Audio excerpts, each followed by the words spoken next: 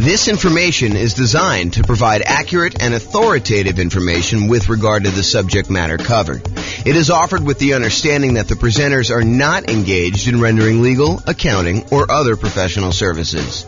If legal advice or other expert advice is required, the services of a competent professional should be sought. Welcome to the Lowell Real Estate Investing and Real Estate Financial Planning Podcast. Learn all about investing in real estate in Lowell, Massachusetts with a combination of real estate financial planning and modeling with numbers specific to Lowell, plus syndicated, more generalized recordings of live and pre-recorded real estate investing classes. Not all of them specific to Lowell. Be sure to stay tuned after the podcast for a message from our sponsors. Well, good morning and welcome, everyone. I am your host, James Orr, and today we have a crazy, amazing class.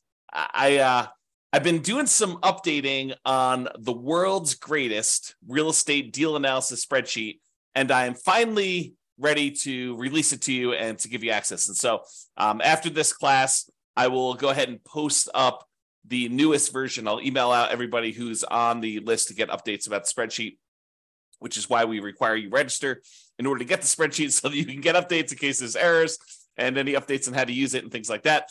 So we're going to go over the brand new spreadsheet, some of the new things that we've got here, and I think you're going to love it. What's crazy to me is just how wrong I'm going to go out on a limb and say every other spreadsheet is, because no one does this right. I don't know why people don't do this right, but if you're not taking into account reserves when you analyze deals, you're doing it wrong, because you need to have reserves in order to invest in property. So if you're not taking reserves into account in like what your overall return on investment is, then that's not correct. You're basically lying. You're saying that your return on your deal is higher than it really is, because you would not be able to make that investment unless you had those reserves. But I digress. And if you're not taking into account, if you happen to be in a market where you have negative cash flow, if you're not taking into account that cumulative negative cash flow that you probably need to set aside for doing this, that is probably also incorrect. I'm less willing to go out on a limb for that one, because I could see a case where you're like, I'm just going to pay for it out of what? Reserves? So yeah, maybe, I guess, but I don't know. I think you need to set aside your cumulative negative cash flow. It is a much more conservative investment if you do it that way. So the new spreadsheet takes that into account. Plus, what I don't also see other people doing in their spreadsheets, I don't see them actually showing you like your returns on equity, and specifically your return on your true net equity, the equity you would actually be able to pull out if you were going to go sell that property or refinance it or, or do a 1031 exchange, which is really selling, just kind of deferring the taxes. Like all those calculations that you're doing, if you're not looking at return on equity, I mean, after the first year, what does return on investment even mean? Because does it matter that 15 years ago you bought the property with $5,000? Don't you really want to know what your return is today on the amount of equity you have in the deal, that if you were to sell it, what you need to beat if you were going to go invest in something else? And then what the cost is to access that equity? I mean, it blows my mind. And then, of course, some of the return quadrant things, breaking out the component parts of the return, your cash flow, your appreciation, your debt pay down, your cash flow from depreciation, which is your tax benefits. And then because you do need to set aside those reserves, we really should take into account the return you earn on those reserves, whether you're sticking in the savings account at 1% or you're sticking it in something else and getting, 6, 7, 8, 9%, whatever you're getting there. Okay. So brand new spreadsheet, updated. I think you're going to love it. So a couple things here. So first of all, you can come in here and just type in whatever address you're doing here. So, type in the address of the property. That will just kind of do it. It's only used for you. It's just for you to remember what you did. Another note here. Always start with a copy of your spreadsheet. Don't use the real one, because you're going to make modifications to this and some things are going to get messed up. You're going to forget that you did an adjustment in the overrides tab, and you're going to forget that you did that. So you want to go and start with a fresh copy every time, and then go back to the original when you do that. So Or if you have a template, if you're like, hey, look, I know my taxes are always going to be, 1%. So go ahead and put 1% in there and then save that as your template. And then always go back to the template that you've modified to kind of do it. Okay. That being said, that way you don't make any mistakes. All right. So put the address in here. You're going to put the ARV. I'm going to do a whole series on deal analysis. So I'm not going to go and actually analyze a deal and walk you through the deal analysis. We will do a lot of classes on those. I'm going to do a class on how to analyze 20% down, 25% down, all cash, lease option, creative financing, nomad, house hacking, BRRRR strategy. We'll do all of this type of deal analysis so that you understand how to analyze every single deal. And then, provided I can get to it, I do plan on allowing kind of a explanation for every city. So basically, any deal you have for any of the kind of modeling analysis that we've done for every city, you will be able to go and I will walk you through the deal analysis for every type of deal that we model in every city using that city's specific numbers and basically showing you the charts for the deal analysis spreadsheet. It won't actually be the spreadsheet. It'll be like my version of the spreadsheet on a website. So that is coming. Knock on wood that I have enough time to go do it, but it is coming. That's what the plan is right now. It's always been the plan. I mean, that's why we built it this way. Okay, so that being said, so you put it in the ARV.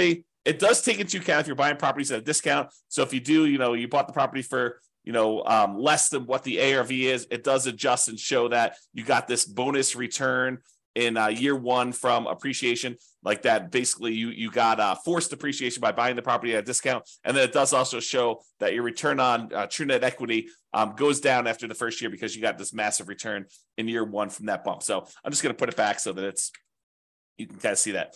They put in your purchase price, whatever that's going to be. You put in seller concessions, whatever you negotiate with the seller to get them to contribute towards your closing costs, you can do that. That counts as a credit towards you. And then your down payment amount, put in 20% down or 5% down or 25% down. In this case, we'll use 25. Your closing costs, which we'll calculate here, and then show how much the closing costs actually are in dollars. So use the percentage. And then rent ready costs. This is how much money you need to put into the deal to get the deal ready to rent. So if you go buy a property and on the inspection report, it's got a whole bunch of repairs listed that you need to go do before the property is ready to have a tenant in there, and it's going to cost you $7,000, you put $7,000 in there. And then this will automatically take that into account. It includes it as part of the investment you need to make in order to get the deal ready to go. So, put whatever numbers you want in there, and it will do the adjustment and do some calculations for you based on that. Then this cumulative negative cash flow field is brand new. The idea being this: if you're going to buy a property, let me just back up. In our current marketplace, the last few years, prices have been going crazy up, and interest rates have gone up a ridiculous amount. But even though rents have increased, they haven't quite increased enough to counteract the significant increase in prices and the significant increase in interest rates. So in some markets, in many markets, I'll just say this, it is harder than ever to get good cash flow in every market.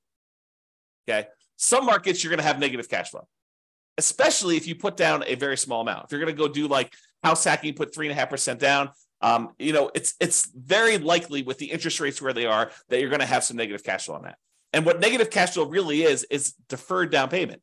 Because if you had put more down, if you had put 100% down, you wouldn't have negative cash flow, right?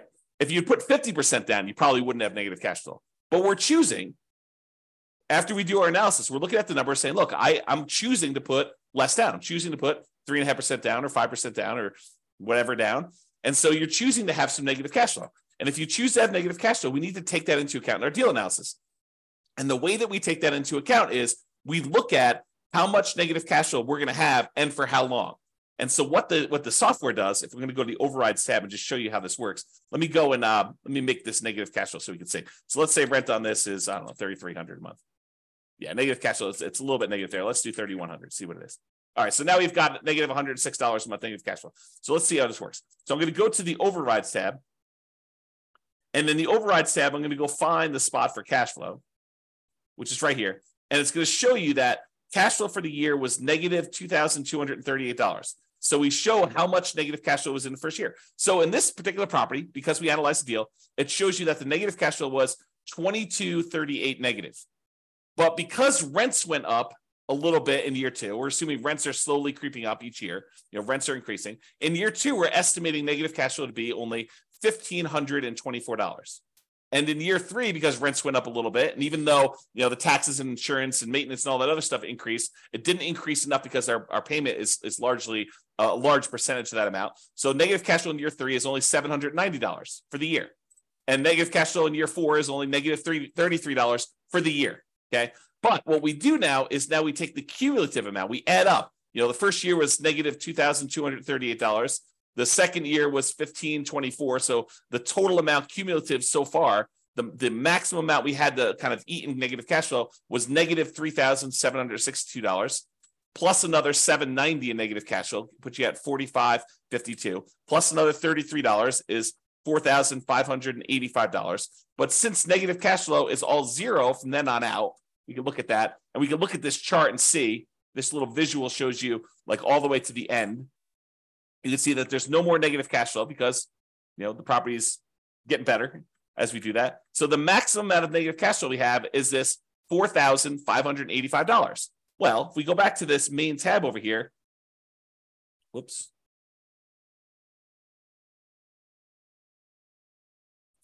Looks like I got an error. I will fix that. There we go. So now it shows you the maximum amount of cumulative negative cash flow that you have on the property. And so it shows you how much you need to have set aside there. So now it says, look, you need this amount down, $110,000. You need this amount in closing costs, $4,840. You need this amount in order to make the property ready to rent. And we're going to need $4,585 set aside to get us through the entire estimated amount of negative cash flow we have in the property for the duration. And that's going to count all as how much we need in order to do the deal, the total amount we had to invest, which is now $119,425. So now whenever we do a calculation for return on investment, how much we had to put into the deal, we do it based on everything, the total down payment, the closing costs, the rent ready costs in order to make the property ready to go, and any cumulative negative cash flow over that entire time that we're likely to have negative cash flow on this property. So now the calculations for return on investment are correct. Before, they were not, okay? Now, mortgage amount does that calculation, put in your interest rates, loan term, you put in how long it is, private mortgage insurance, in this case, we're putting 25% down, so we don't have any private mortgage insurance, but if you did, you're putting 15% down, you put that in here. At what point do we drop the PMI off? So it'll calculate it only until you get to that point for loan to value, and then it'll drop it off. How much rent you're getting on the property. Vacancy, property taxes, calculates those. Insurance, HOA, utilities, put all that in there. Maintenance on the property, setting that aside. If you're going to go calculate a different dollar amount for capital expenses, you could set that aside here. Use the capital expenses spreadsheet that we have, totally separate spreadsheet for calculating how much you need in CapEx in order to do that. How much you're paying in property management, if you're doing that at all, unless you're doing it yourself. Land value and the type of property. So land value is going to be used to calculate your depreciation. The type of property for commercial or residential, either do a C or an R, and it does the adjustment for you there. And then estimate your effective income tax rate so that we can calculate what benefit you're going to get from that depreciation. And then we'll be able to do that calculation correctly. Okay, so you do all that, and then we've got these 9 kind of key areas to look at to determine the deal. And they are in somewhat order of importance or order of timing. It's sort of a combination of order of importance and order of timing. So the first one we got up here is your monthly cash flow in the first year.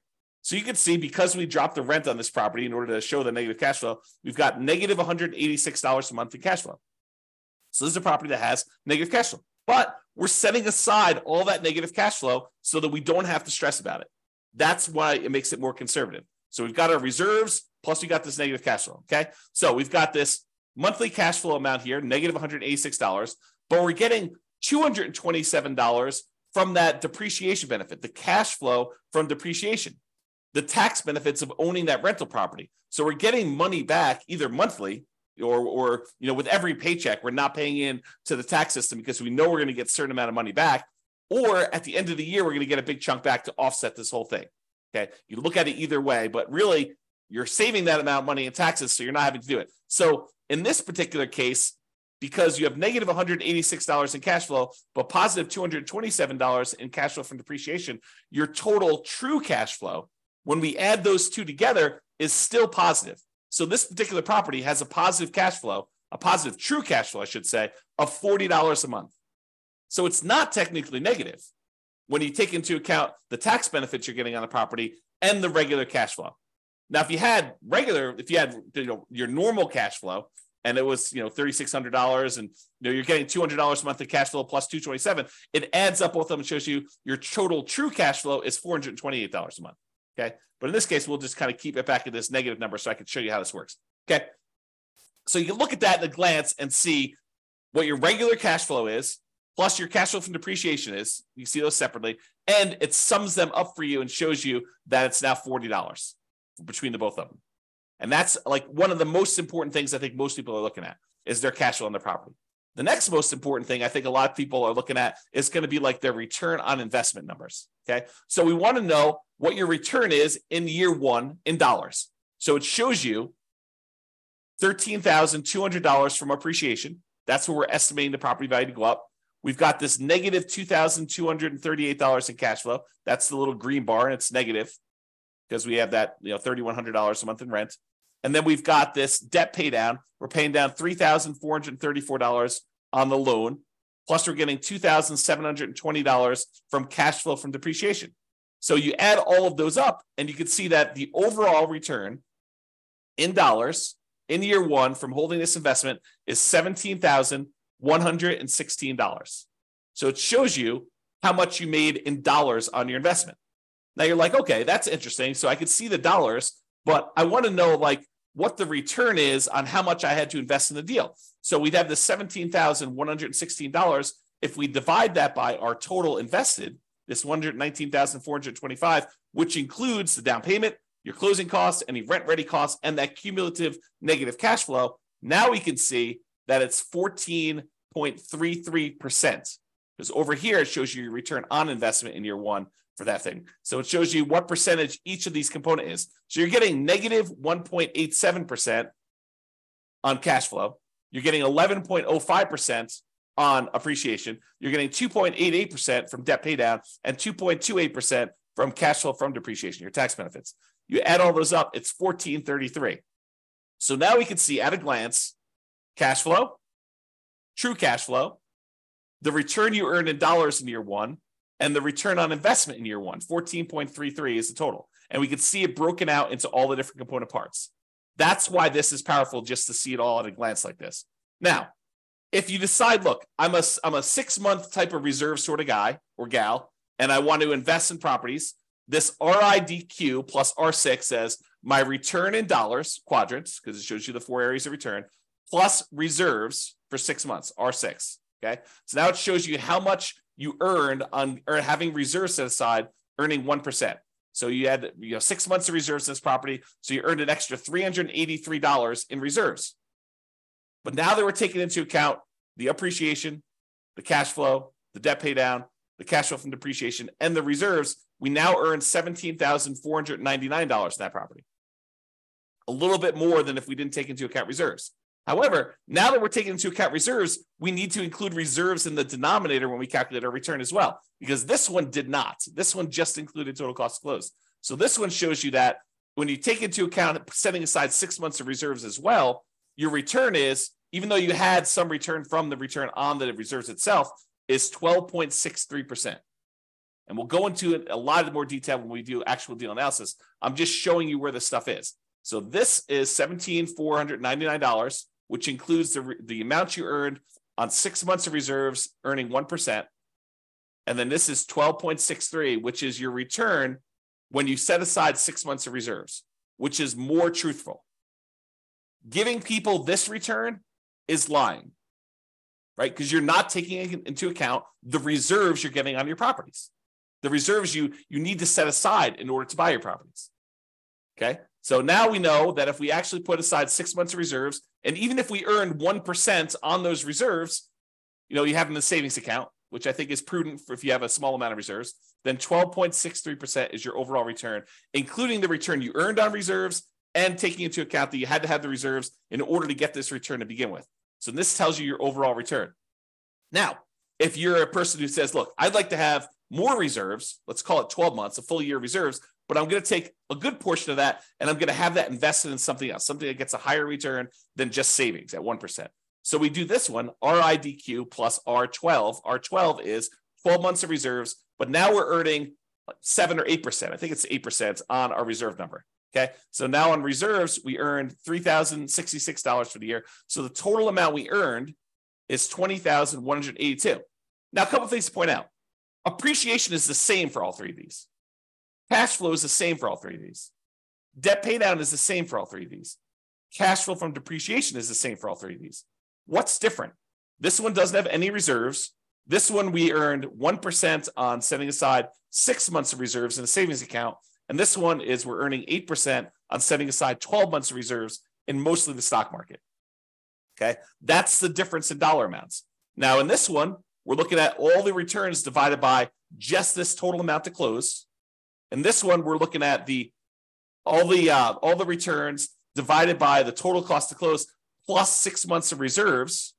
And this one, we're looking at all the returns, including the return from reserves, divided by 12 months of reserves plus this total cost to close. So this shows you your return. And you can see that, look, if you were going to ignore reserves, if you were going to lie at a cocktail party to talk about how good your returns are, this one is the one you use because that's the one everyone else is using, right? Everyone else is incorrect. But if you actually go and you set aside 6 months of reserves, this is really what you're earning, 12.63. And if you set aside 12 months of reserves and you're getting 8% return on the reserve dollar amount, then you're getting 12.79 total. Okay. And that's why this is important. And that's usually what we look at in order to look at a deal. Now, some people are like, look, that's great. That's all year one stuff and a lot of returns in year one and the return on investment in year one and my cash flow in year one. But what about like your overall return, 5 years from now, if I sold the property? That's the returns if sold. So you can look at whatever year you want in the future and you could see either what the annualized return is, or which is simple return, or the compounding annual return is, what the compounding rate of return would be on your money. Or if you're an internal rate of return person, we show you that as well. And you could see all three different lines and you could jump out and say, okay, year 10 looks like my kind of like annualized return is, 16% or so. And you can go look at the numbers if you want to. You can go look at the overrides tab and see all these. You can see the return numbers somewhere.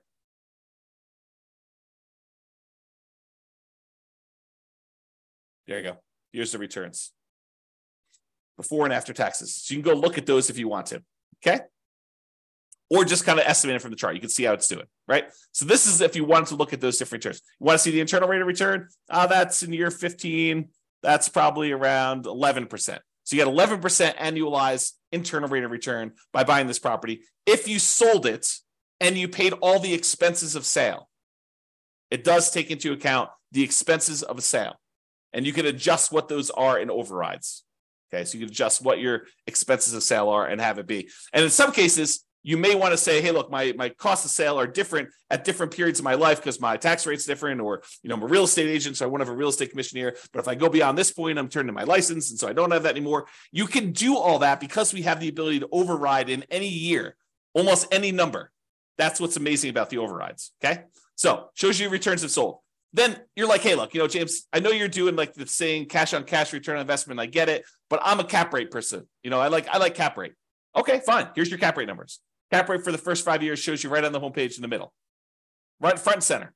Now it shows you your cash on cash number, and then it shows you your cap rate. Cap rate is your return if you own the property free and clear, if you didn't have a mortgage on it.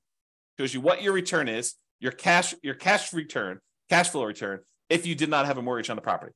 Okay. If we had whatever this is, 3,600 here, you can see the cash on cash return shows positive now. And you can see how it changes over time. Okay, put it back to 3,100 just so we can see them. All right. Now, once you get past year one, does it matter that you put $14 into the deal? No, now we're really concerned about, what is the return I'm earning on the equity I have in the deal? Because what we want to say is, look, I have this property, and what if I took the money I have in the deal and I wanted to go take that and invest somewhere else? Could I go take that money and invest somewhere else? And if so, what am I currently earning on that money that I would walk away with that I could go invest in somewhere else? That way I can compare it to what I would invest in.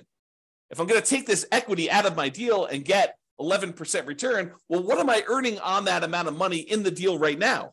What is the return I'm earning on that money that I would walk away with? Because that's what I need to compare it to, so that if I took the money and invested in somewhere else, I could compare those appropriately. And so now what we're looking at is your return on equity.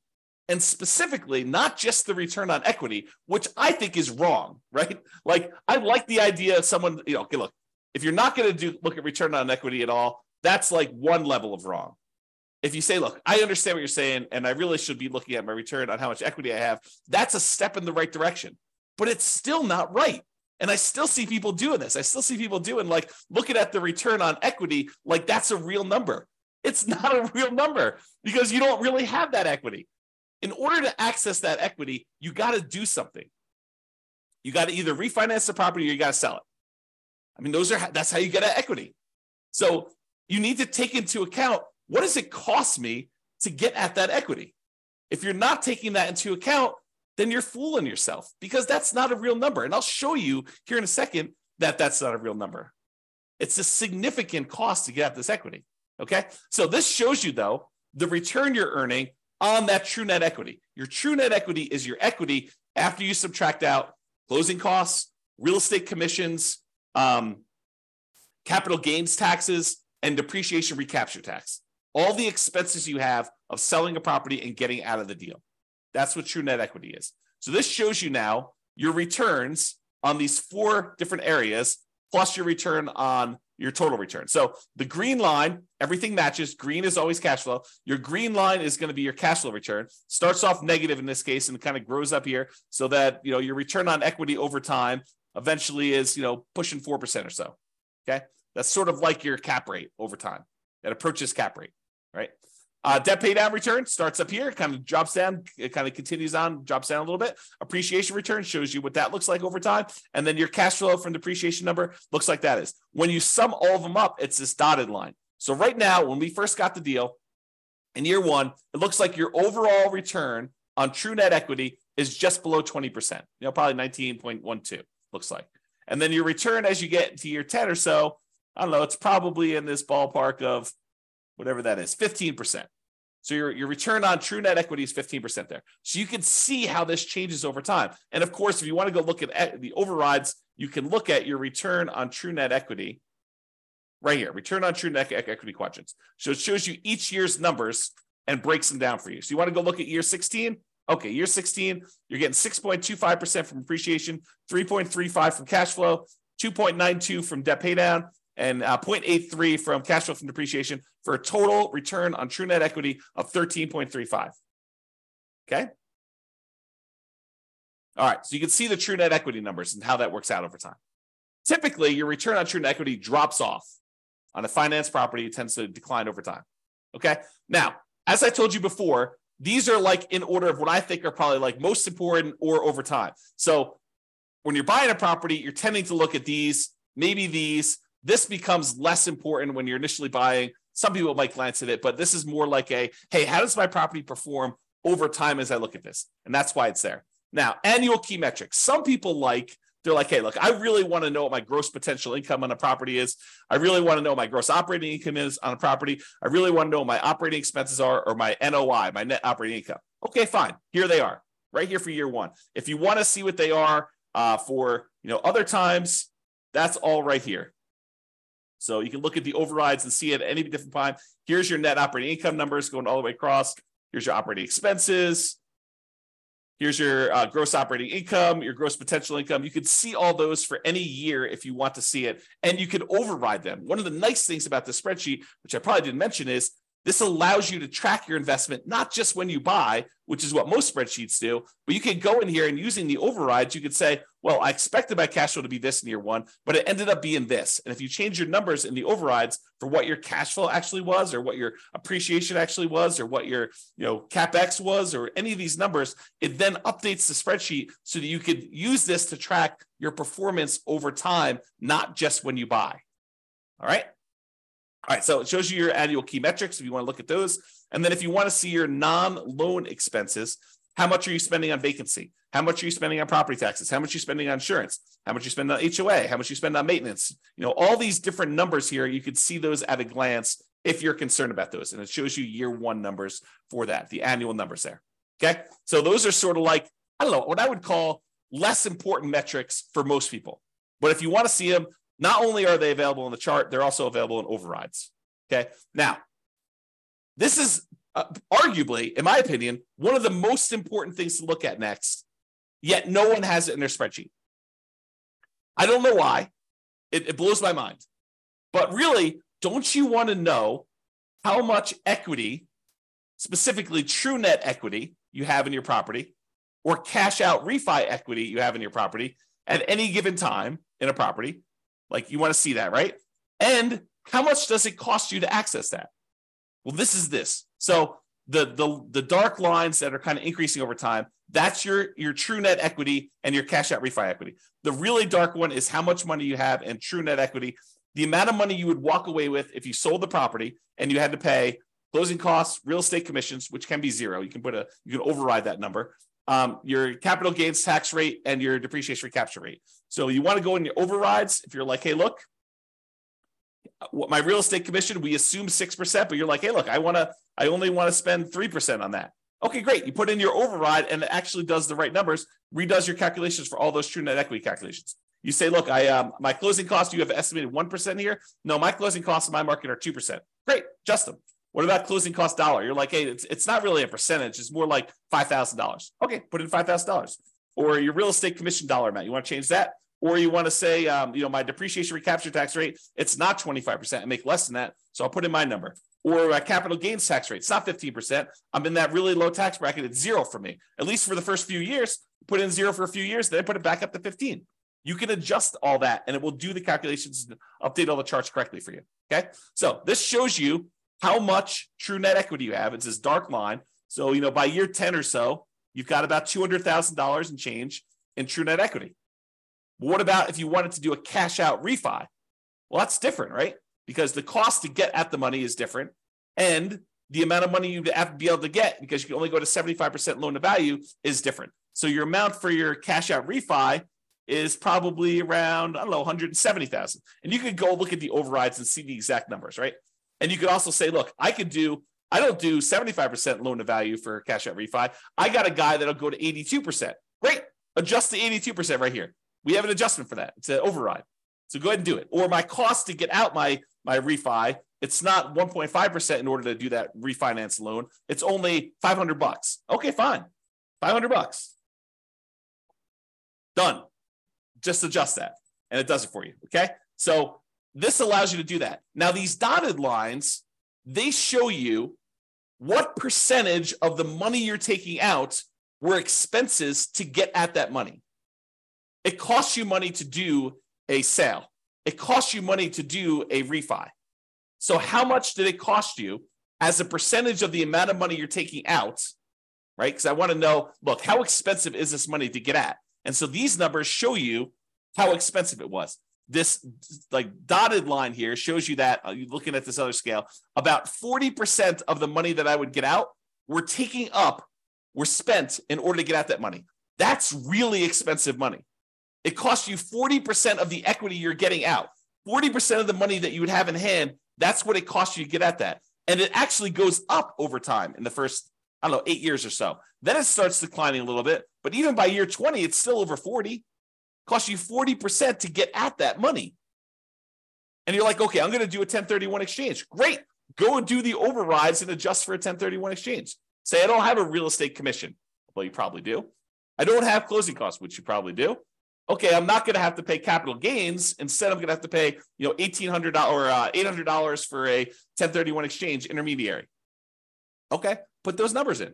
I'm not going to have depreciation recapture now. Sure, but you're kicking the can down the road too. And so even though your costs may go down, you still have that later on. Now, this one is the darker dotted line is your cost to access cash out refi equity. Well, that starts at almost 40% too, but that drops off really quickly. So that by year 10, it's only about, 5% of the money that you're pulling out is what it costs you. So it's calculating what percentage of the money you're pulling out in order to access that equity. So this is your equities and the cost to access, and specifically your true net equity and your cash out refi equity. Honestly, it's probably like a true net cash out refi equity because we're looking at the cost there. Okay. Now you may say to me, James, but if I'm doing a refi, I'm actually just borrowing that money. Sure. Yeah, I agree. You're borrowing the money, but it's still a cost. You're borrowing it and you're paying interest on it now. Okay. So this is the new spreadsheet. Some really cool stuff in here. Oh, by the way, you can export it. If you happen to have a real estate financial planner account, you just click this button right here and it actually transfers the numbers you entered in here to the real estate financial planner so that you can add this property to your portfolio analysis tool if you happen to have an account on real estate financial planner. Okay. So that's the cool part about this. All right. I think I covered what I hope to cover, just kind of going over the new stuff, the existing stuff that's still amazing. And just to show you that this is the way you should analyze deals. And we're going to go over examples. I'll go over how to analyze every type of deal using the spreadsheet. I'll show you all the other stuff. We already have a class on where do you get each one of these numbers from? Like, where do you get seller concessions from? Where do you get the mortgage interest rates from? Where do you get the vacancy rate from? Where do you get the property insurance rate? Like, where do you get each one of these numbers? I have a class where we look at each input and I tell you where to get it from and what's reasonable for those numbers in a lot of cases. All right. I already have a class on that. Go watch it. It's on the website. It's on the podcast. But now it's got these new adjustments here to kind of do this. One of the adjustments I made, by the way, is I've removed some color. Color to me has meaning. And so in the first version of the spreadsheet, I got carried away. I was like, oh, this is pretty. Let's make these blue. But that didn't mean anything. The fact that they were blue didn't have any meaning. Now all the colors mean something, right? All the inputs are this manila folder color, okay? All the cash flows are green. All the cash flow from depreciation are yellow. All of the appreciation is blue. All of the debt pay down is red. And then all the other black and white ones are just black and white, right? And so color means something. If something is colored, oh man, I'm looking at things like this export to REFE button. I should probably make that gray. Maybe I'll make it black, right? Because color should mean something. And so we should all do that. And maybe I should make this gray. I don't know. But the color, and the charts, color means stuff. All right. And then over here, I tried to add some flash of color if you just show you like size of values. And if it's, part of the quadrants, it's still going to be that blue, green, red, yellow color. So you can see those at a glance as to which ones we're talking about and how all those work. And because in the previous spreadsheet, I tried to compress it and do like years 1 through 5, then year 10, then year 15, year 20. But I realized that, because the spreadsheet was locked down to protect you from messing up formulas, that you couldn't access year 12 easily. So now it's all open, which means that it just goes wide, right? So now you can go and keep track of your deal for 40 years. You have access to all that. All right. That's all I got. I hope you enjoyed the new updated spreadsheet. I know I certainly do. I'm really excited to teach these classes. We're planning on doing, as of right now, subject to change, we're planning on doing one new deal analysis class per week. And then for the podcast usually gets published. I think we're out. The class I recorded yesterday got published, got queued up to be published to the podcast in November. So it's May 3rd right now. So November is 6 months out. So we're currently 6 months ahead on what the podcast gets. All the Substack guys get access to it immediately, but the podcast stuff is delayed by about 6 months now, and it will continue to delay because we publish the podcast once a week. We do the classes daily. So every week of content that is live, the podcast guys, that's a month, approximately, 5 days, 5 weeks, somewhere around there. 4 to 5 weeks. So you get an idea. So I'm trying to get to be a year ahead on the podcast, and then I'll evaluate what I'm going to do at that point. All right. That's all I got. Super excited for you guys. I will get the new version of the spreadsheet out to you, but I hope you enjoy it. Hope you like the new spreadsheet, and we will do deal analysis, and I'll cover a whole bunch of stuff for you. Thanks so much for coming on. Have a great day, everybody. Bye-bye for now. With home prices up, mortgage interest rates up, and rents up, but not quite enough to counteract the higher prices and interest rates, cash flow on rental properties in Lowell is harder than ever. Book a call with the Real Estate Financial Planner to apply our proprietary 88 strategies to improve cash flow on your rentals. See the show notes for a link to schedule your call and improve your cash flow today. If you're a real estate agent, lender, or professional in Lowell that wants to help our real estate investor listeners, consider reaching out to learn about collaboration opportunities with this podcast.